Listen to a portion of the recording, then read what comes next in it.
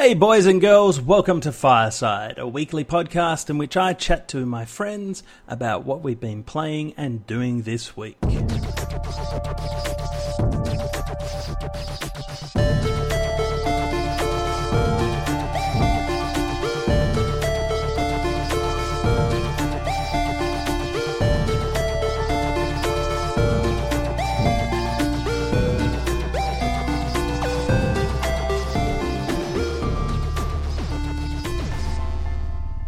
Hey guys and girls, welcome to episode 14 of Fireside. I'm joined by Dan Lehman. G'day.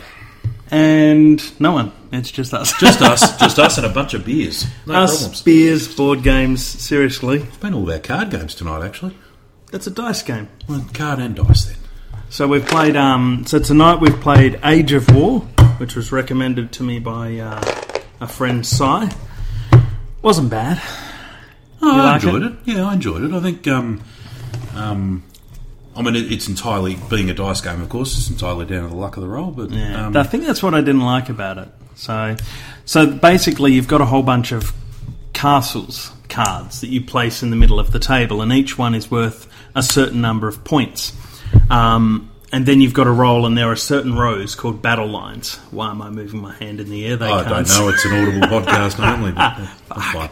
I appreciated the hand movements, thank you. Don't say that, that sounds disgusting. The hand movements on the opposite side of the table for those gentlefolk on the internet.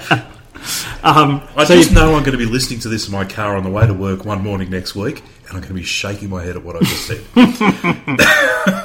That's all right, you're our only listener, so all's well. Blessed be feed burner stats. Oh, well, I'm still going to vote it up then.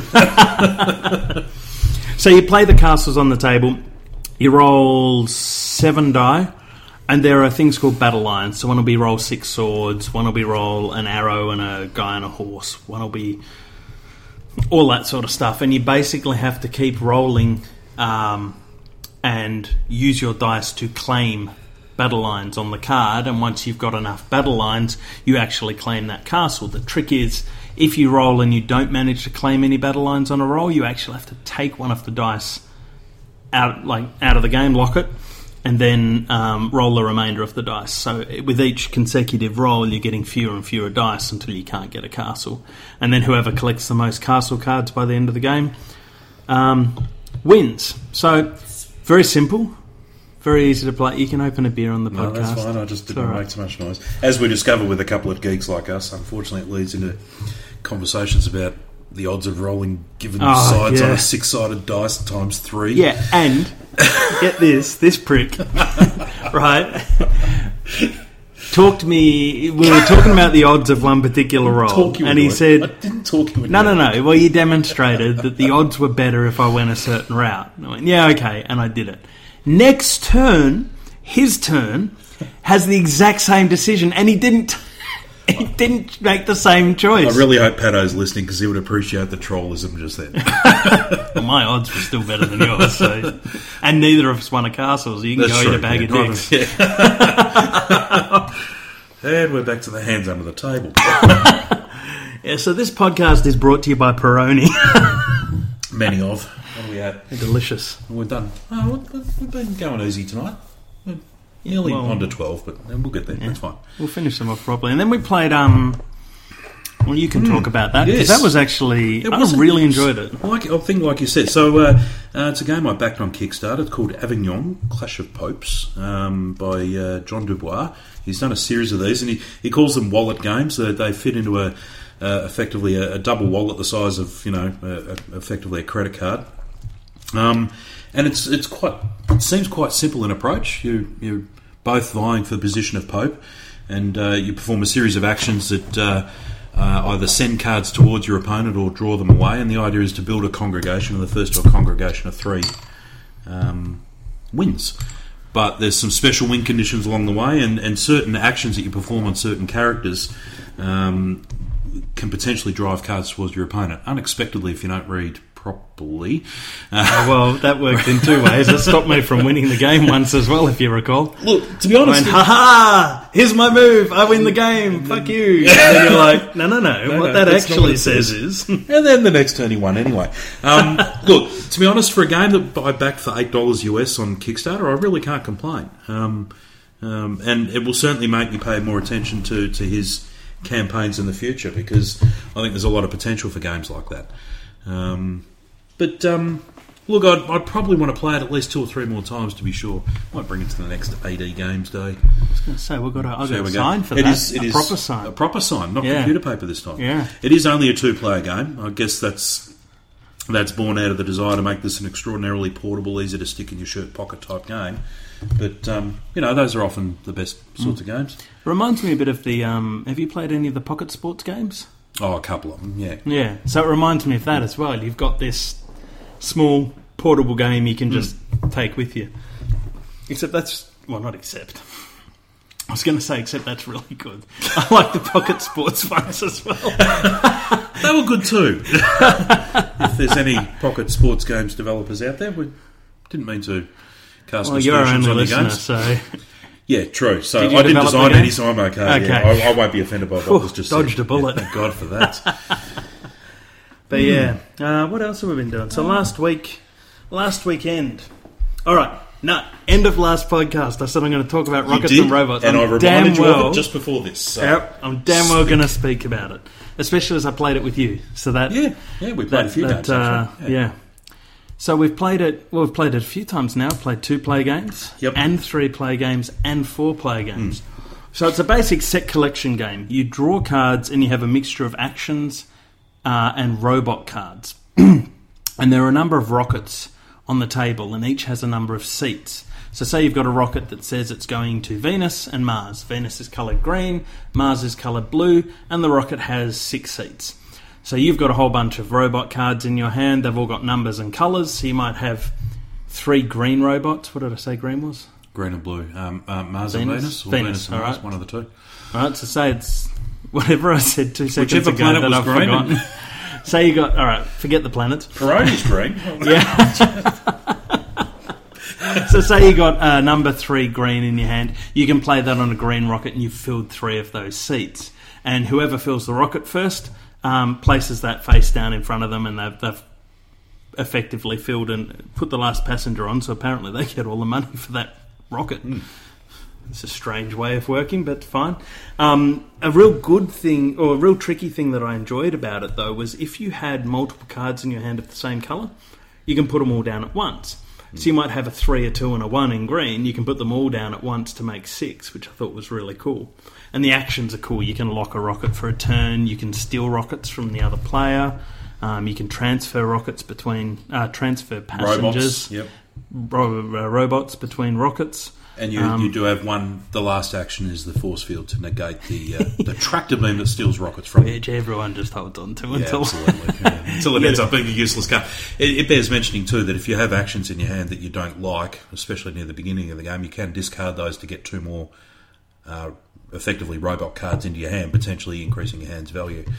But you don't get much benefit from that, though, because that brings your hand limit up to 6, and then you have to discard or play a robot anyway, so I guess you're sort of playing the odds. You're hoping to get maybe a couple of high-value cards, maybe a couple of 3s in there of a particular colour that might finish off a rocket on the next round, or even at the end of that round. I think the thing I like is that there's sufficient balance between limiting what a player can do, so you have to play... only robots of a given colour. You can't say, well, here's 3 red and 2 blue and I filled that rocket and that's fine. You can only play the red or the blue, which gives you pause, because you might sit there and go, well, there's a rocket that needs 6 passengers. I've got 4 of them in one particular colour, but hang on, someone else could easily have a 2 or 2 ones. So you don't want to play the 4. So you go, well, screw it. I might put that 4 over there on the rocket that needs 12 passengers. And then, I've got a robot transfer action for next turn that lets me move that across potentially. So I think it's a really good balance between sort of the tactical during a turn, but the strategic about got to think 2 moves ahead. And especially when you get to the end of the game too. So I'll tell you the rules I was playing, which were wrong first. But in my defence... We've been think drinking that's Peroni. because no. Oh yeah, but no, that's not. but that's not my relevant. defence. That's that's a daily A statement of fact. It's breakfast got to do with how I perform during the day. No, in my defence, I don't think the instructions are overly clear. So I spoke with Sai, who developed the game, Yep. and I actually showed him. So in the instruction book, it shows the cards in the set up your table. It shows the cards face down. And then the wording of the instructions is, at the end of the game, the person who has the fewest number of rockets draws the first contract card. Yep. So there are 4 contract cards.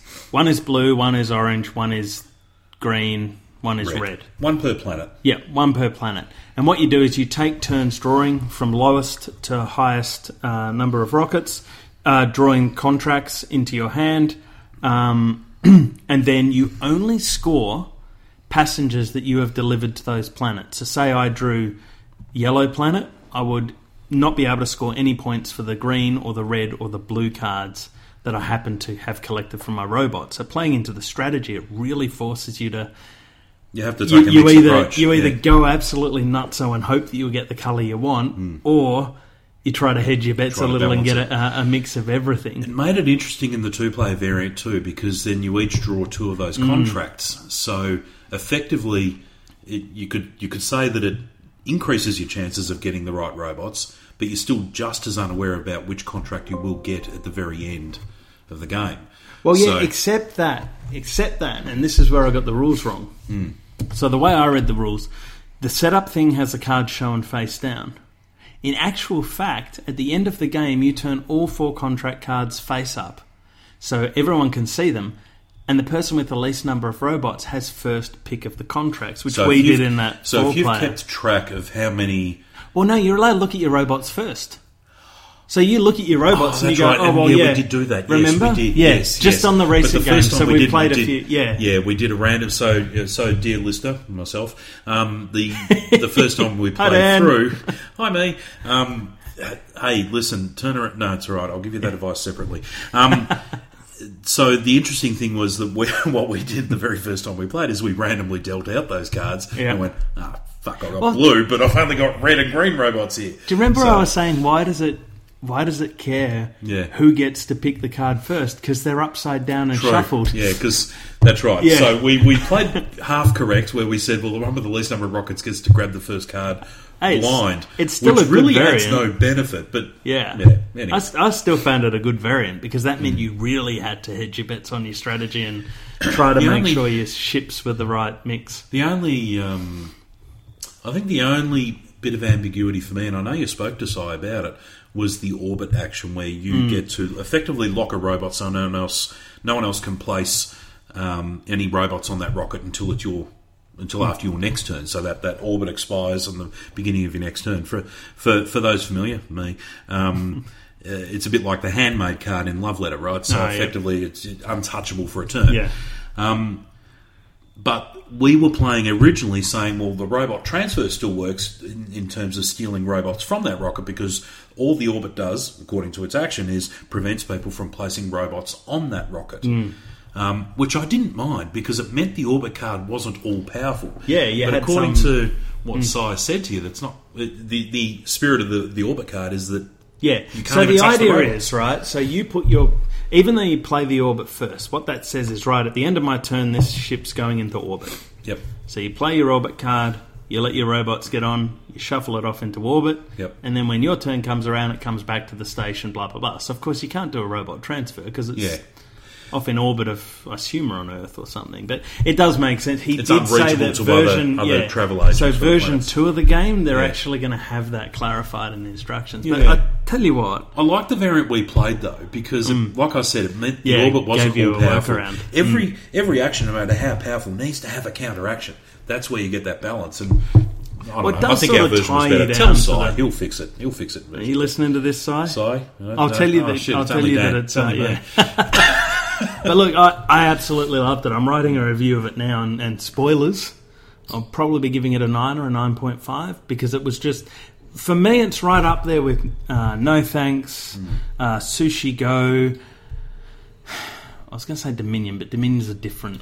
That's upper level Even in Love Letter, strategy. it's that simple, quick but to I don't set up, like quick Love to Letter play. that much. Yeah, I know you do, but in terms of simple to set up, simple to play, simple to learn, it's right up there. You know, and for me, and I know it's the same for you, with kids in the house, those sorts of games are invaluable. Yeah. You know, Yeah, you've got definitely. 20 minutes before bedtime and the kids go, what do we do? Hey, let's play a game. And you knock out a quick 1 or 2 round game of a card game like that.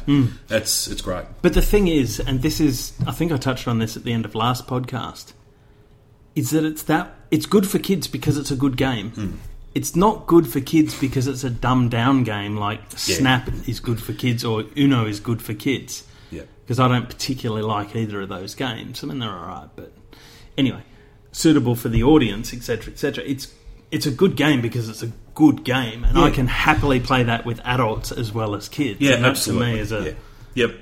Look, and I think yes. I gave Love Letter an 8 on the Another Dungeon review. That's not so entirely bad. I feel good giving Robots and Rockets a 9. That Love Letter still is matches up to I me. know you're not a huge fan, but 8's a very good score. I think 6, 5 or below would be not a huge fan. What I don't like about Love Letter, I'm not going to let you finish that sentence. What I don't like about Love Letter. at this point I've hit pause and I've gone, fuck you, at the radio, in the Oh, car. I paused the recording 10 minutes ago. Didn't I tell you? My laptop ran out of battery. Screw you, we're out of here, I'm off. But what I don't like is that your strategy is limited. You've only ever got 2 cards in your hand. You can card count, but quite often you've only really got 1 of 2. I don't know. It works well. It's like Die Monsters. I was playing that with Kirsty last night, and I love Die Monsters. that's another great game. I love it. But it's Die Monsters has the same thing I don't like about Age of War, which is that it's so heavily based on luck. Well, yes and no. I mean, with Die Monsters, there's an element of... So you remember when you and I first played Die Monsters, we kept bidding the same fucking card every single time. All right, this is one thing I was saying to Kirsty last night. This is why I like playing Quirkle against you, why I like playing Magic the Gathering against you, why I like playing against you so much. You and I spend half of our game figuring out our strategy and half our game trying to figure out what the other prick is thinking and negating or sabotaging their strategy. To me, the real pleasure in playing games against you is trying to fuck you up. It's not about winning, it's just about stopping you from winning. But you know what I mean? Like we're so closely matched. Yeah. I think our strategies are somewhat similar when we approach a game. I think you're right. Yeah. I don't know if that's good or bad. But I was saying that, and you're right, with Die Monsters it was the same. We went, well, now he's done that, he's going to do this. So he's going to do that, so I'll do this. And you've meanwhile done the same thing. 3, fuck! We end up in an ever-present circle, ever-descending circle of doing the same thing. It's just, wheels, But I do get your point, that you're limited. But the thing is that, I don't know, I've played a lot of it where it's just 2-player, me and one of the kids, or I played a lot of 4-player Love Letter. And 4-player I love a lot better than 2. I think I appreciate it when there's more than 2 players. Yeah, same. Because, so many of the actions on those cards, you choose which player you're going to affect with those actions. And based on things that they've done previously or cards they've played previously, your strategy will adjust accordingly. And that, to me, is part of the fun of Love Letter. Yeah. As a 2-player variant, it's too quick and it's too easy. Yeah. And sometimes I feel, especially if you know who you're playing against well. Or if it's just me and one of the kids, and poor Christian, he's got no guile. He's got no... He couldn't lie to save his life. That's like me in bloody Resistance. I hate that game. Everybody knows when I'm lying. Everybody. Like, I taught Christian coup, and within 3 games, I read every single fucking card in his hand just by his expressions, and I felt bad for the kid. But he's young. Well, wait until not that I've pre-recorded this, but next weekend when the Exploding Kittens thing comes up. Yep. Have a look at the video. You'll see Indy on, I think his 3rd draw, he draws a card and he goes, oh! I can't wait. Lily and I are both like, diffuse Indy? Did you destroy diffuse? I can't wait for both Indy and Christian to reach the age of majority and we can play poker against them. I know. Because we'll clean up. We will. Man, we can give them as much pocket money as they like. We're going to get it back. Totally. Absolutely. Yeah. But look, I think, and it to me, Love Letter does fit into that mix, and especially the last few weeks.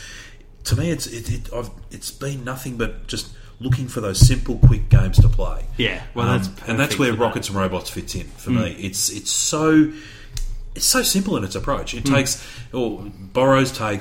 mimics elements of other favourite games of mine, like Ticket to Ride, for instance. I love Ticket to Ride to death. I love it on Android. I love it on the tabletop. I love that game, and the kids feel the same way. But the setup and the gameplay is quite. It's not onerous, but it takes a little bit of effort. You've got to be ready to sit down and play that game for half an hour plus. Well, and there's all the setup and everything. Kirsty and I tried it last night with the Europe board, so we spent half the fucking time. And where the hell is this? Are those letters even formed to make a word? I can't wait for the Welsh edition, right? It's just not a single fucking vowel on the board, right? No. Well, those are the Europe edition was weird. It has these tickets. And you know how it's got the picture on the ticket to give you a guide as to where it is? Yeah, the little bottom dots of on the board starts halfway up the ticket. And we figured it out halfway through. We're like, this is why we're getting so confused. Yeah. The map that you look we're at the cities in the middle of the board. Because we don't know where the cities are, of course. We're looking for other than the obvious ones, Paris, Frankfurt, whatever. Yeah, those ones. But I'll tell you what, if you like Robots and Rockets, last games day, I know you played some drafting game he was playing around with. Yeah, that one he's still testing. You played his hotel game. That looked interesting. Well, I was going to say, the hotel game was freaking amazing. Tell me about it. I told him, as soon as he gets a publisher, tell me who it is, and I'll pre-order it. Yep. I like it that much. It looked good. So, basically, there's some similar concepts like with the colour. So everyone draws a number of hotel rooms into their hands. You start off, and down the bottom you've got 4 base cards. They're all square cards. Yep. And each of the base cards will have the number 1 on the top of it. So you'll have a number of cards in your hand, and on the 4 sides of the card there'll be a number 1, 2, 3, 4, or 5, I think. Yep. And each room is coloured. Not being racist. Each type of room. Each type of room is coloured. So you'll have a double suite, a single suite, a restaurant. So a restaurant's a good one. I think I saw a gym in there, a gymnasium. Yep, a gym. Yep. So each card's coloured. It's got a special action. Yep. So like the restaurant, for example, because I said you can never have too many restaurants in a hotel. He's probably right. Has a question mark on every side. So you can match that up against anything. Right. So the idea is the numbers on those cards have to be matched up with the same number on the neighbouring cards. So at the start of the game, you have to play a card with a number 1 on it, right? So you do that, and you can play any number of cards that you can play in a turn. So say you've got a number 1 card that has a 1 on the bottom and a 2 on the top, and then you got one that's got a 2 on the bottom and a 3 on the top, and a 3 on the bottom and a 4 on the top. You can play all 3 cards of them at the same time. Do they have to go sequentially, or can you do No, they have to go sequentially. Because the theory is that it's an empty hotel, right? It's already been built. Ignore the fact the cards aren't there, and you're designers, and you're meeting customer contracts. You're saying, right, we're going to build this room, and then so you place down your cards. And they colour in the squares, if you like, because it's all a grid, because they're all square tiles. Yep. Okay. The way you earn points and win the game is via, I've forgotten what they're called, but they're essentially developer requests. Yep. Right? And they look like Tetronymos. So you'll have 4 green squares in a square. Yep. Or you'll have 4 green squares in that little S shape. Yep. Or you'll have 4 green squares in a straight line. So your goal, they're all secret in your hand, much the same as Ticket to Ride with your your destination ticket. So I caught you guys at the end of that game. You get points if you fulfil that shape and colour. Yeah, or you so get $3. Points if you just fill the shape. So $3 for filling the shape and colour, $1 for filling the shape, and minus $1 if you don't fill any of them. Right. So the goal is to get to the end of the game and have the most number of points. So you can draw new contracts at any time. Again, and same so as some of those Tickets Arrive. actions you were talking about, each card has different actions. So what they do is some of them let you flip cards over. Yep. So on the opposite side of a card, it's just grey. Yep. And what that does is it's grey, but it doesn't have any numbers. Mm-hmm. So if you've got 1 and then a 2 and then a grey card, you still have to join a 2 on the other side of that grey card, right? Gotcha. Yep. So the point behind that is that you keep flipping over cards. And also, because they're grey, you can put cards down upside down. So actions will be choose 2 cards and flip them. So, sorry, I'll go back here. Look. Yep. So say you've got nothing you can play in your hand. Yep. You've got to play on your turn, so you can play 1, 2 or 3 cards face down and then draw your hand back up to get new cards in your hand. Uh-huh. And you can go, I remember that orange is there face down, blah, blah, Yep. blah. Then you can play a card that has a special turn any 2 face down rooms face up. Yep. Or another one that says turn 1 face up room face down. So, if you're Tim... you spend all the time making sure that nobody can get any... No, Paul. It was Paul. Paul. Yeah. Paul got to the point where... Shit, he nearly won it too. It was a really clever strategy. He kept 1 customer contract and he knew everyone had it, and he spent his whole game trying to get it so that no 4 block combinations were present on the board, because he figured if he ended the game like that, he's going to lose the least out of everyone. And it nearly worked. Oh, wow. He very nearly won the game. That's a lot of foresight. Well, because we all had we'd all drawn extra contracts and were fighting to get the most points. We never thought to, lose the least as a means of winning. Cheeky bugger. I'm almost sorry I invited him. It's really amazingly balanced. And it's a prototype.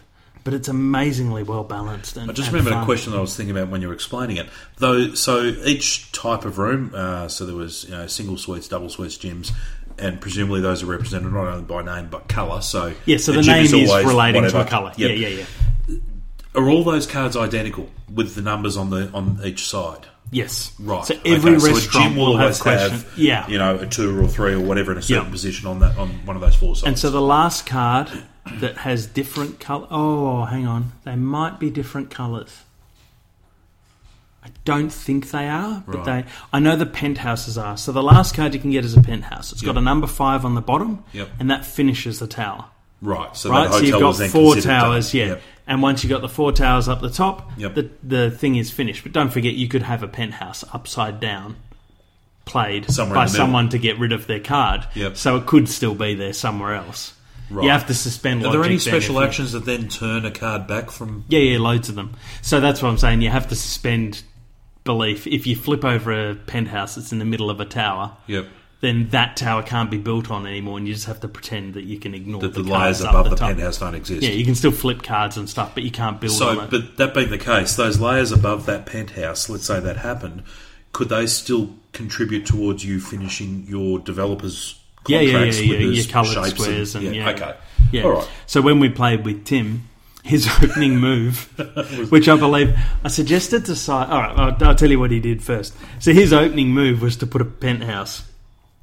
At the start of a He hotel. had a restaurant, which was all question marks, and a penthouse. So you had one tower closed off right from the word That's dot. just typical Pato. Yeah. Well, get this. So I was on a Google Hangouts discussion thing last night with some developers, and there's a lot of people. I think they call them game breakers. Yeah, it's guys who, when you play a game with them, specialise in trying to fuck a game up. Yeah, and they're extremely valuable. Yeah. Don't take that to your head, Tim. Yeah, they're extremely. You're not valuable, Pato. Not at all, mate. Not at all. Not at all. But yeah, they're extremely valuable to the development process because they're the ones that will find the holes in your game, rather than probably people like me and you. Well, we'd identify holes if we see them, but we don't actively seek them, so we'll miss a lot of... So some people call them trolls. I would just call them bloody-minded arseholes. So their job is... And it's about serving... their job is to serve the community by figuring out those... It's a necessary evil. is what I'm going to call it. All right, Tim, you're a necessary evil. There you go, Tim. All right, we've got 3 minutes left. Do you want to talk about Blokus or Quirkle? Blokus or Quirkle? Oh my God, Blokus was great. Well, let's do Blokus. We'll do okay. Quirkle. Because I knew Quirkle. I didn't think Quirkle was great until we played on the weekend, but I think that's because I played it with someone other than my kids. Cool, that's surprisingly awesome. Right. Blokus was good. Blokus. So Blokus, talk us through it, Dave. Oh, thanks. I'm one more beer on than you, so you stand a better chance of getting it right. Oh, well, I better. You can talk and I'll drink. So Blokus is basically you've got a grid. It's a Mattel game, so they've got the money to make everything out of plastic, where other people would have to use cards. So it's a custom-built game. You've got these translucent, not Tetronimos, because they're not all 4 squares. But they're similar shapes. So you've got... Oh, shit, how do you explain it? So every player has a colour. Yep. There's 4 colours. There's up to 4 players. If it's a 2-player game, then you're each playing, split personality. 2 colours, yep. And the colours go in a specific order. You can only place your shaped tile, which is made up of individual squares but in different shapes. So imagine Tetris shapes. Yep. And you can only play them when they join with another shape of the same colour on a diagonal corner. If they overlap on a single square, that's an illegal move. And they have to touch on a corner. They have to touch on a corner. You can't just put one out in the middle of no man's land. You have to join to any other tile you've previously placed. It has to be touching at a diagonal corner, and that's it. Yeah. That's the only rule. And the win condition is when no one else can play any more of those shapes, and those with the least number of points left in front of them, points being individual squares on those shapes, wins. Yeah, so some of them are single square simple ones. I mean, what looked like a potentially complex game was so simple to learn and understand. We had Indian Christian playing it within minutes last weekend. Yep. And they thoroughly enjoyed it. Yeah. And then you've got you and I playing it, and our strategies were so different. Like you see those guys, and they're going, "Where can I move?" And we're going, "Where can I block him from moving?" So the problem is that you can do some blocking moves, of course, because you can overlap a different colour quite easily. But you've got to block the right way. The problem is you fall into the trap of focusing on diagonal corner joins, even when you're looking at touching on other colours. You sit there and go, that'll fuck him up. And you go, shit, that hasn't actually stopped him from doing anything at all. He can still diagonally ride through me. And it was tremendously clever. We'll definitely have to do a how to play, I reckon, to show. Preferably like that first game we played, where I managed to block you off twice because I figured out a strategy halfway through and went, that's not going to happen again unless you play with more. I know. It didn't happen again. I think you won the game afterwards because you went, that's a good strategy. Yes, very, very cool. And you learned very early on that the shapes in front of you that represent only 1, 2 or 3 individual little squares are the most valuable to keep until the end because they'll get you out of strife. Yeah. We almost never can't play a small one like that. Almost never. Because it's very hard to block off all corners of a square. Because they range from, I think the most is probably 8 or 9 squares, the shape. And then even thinking smaller, maybe 7. There's one shape that's like a 2x3 square but with an extra block up top. Yeah, and there's that zigzaggy one with the bit hanging off the side. It's we'll do a Let's Play and check it out there because it's well worth. It surprised me. Yeah. Being a Mattel game and only available in like your Big W. Yeah, I was like, is it going to be like... We'll talk on another episode how they've fucked Mousetrap. Jesus. Anyway, we'll talk about that. I saw that. I looked at the box and I bought it because I was like, they can't. I almost wept. I looked at it and realised it wasn't the game I grew up with. Anyway, I assumed wrongly that it was in that category of games. It's like the Mattel thing that they can just mass market. And it is an absolutely amazing game. It really blew me away. The build quality is great. Yeah. The strategy is phenomenal. Another one you can play with. Anyway. Yep. All right. Now, I wrote this down this week. So we're already late, but fuck it. You can find us on the Podbros Network. We are alongside loads of other great podcasts. As much as it pains me to say this, great podcasts like Tim's The Another Dungeon podcast. Who listens to that shit? It isn't that great. It's pretty shitty. But, listen, he feels bad if people don't listen. We love you, Tim. And that covers like latest video games, news, all that sort of stuff. But Andy, who was on last week, he and his wife actually do one called the AB Film Review, which, if you're into film, is well worth listening to. A good game is to... you can actually... I just thought of this, actually. All right. We'll have a listen to it after this, Dan, and every time Bernadette calls Andrew a cunt, you have to have a drink. Awesome. We're going to be smashed. Awesome. So fast. So Andy is on the forums, is he Jingles? He's Jingles on the Another Dungeon forums, yeah. Right, yeah, okay. That is him. Good-o. So he does a review site with his wife. They are both major film nuts. They met on a film forum. They've got photos of them with Margaret and David, and they go and see like 4 or 5 films a week. I don't know how he's got time to talk about games. Got kids? No. Well, that's how they do it. No. I guess films aren't that long, and they're a set time commitment, right? But they do it. So it's not about them being long. Yeah. It's about being able to get out of the friggin' house. You just say, I've got to work back tonight, and then we go and see, Batman vs Superman. I hope Kirsty's not listening. She's just over there. Beside that, you can subscribe to... Yeah, I'm going back to my notes now.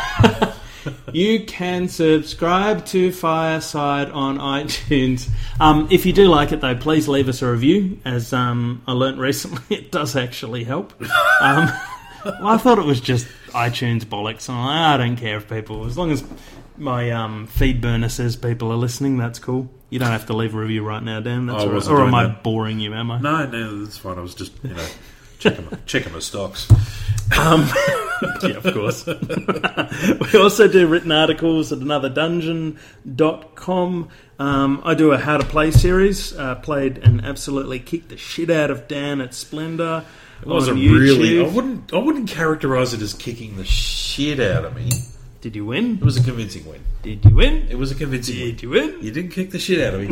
I still have plenty of shit left. He's also probably a lot stronger than me. So I'm going to stop saying I kicked the shit out of him now and move on to where else? Oh, yeah, Facebook, Twitter, all that crap. Thank you very much for listening. Speak to you next week. See ya. Bye.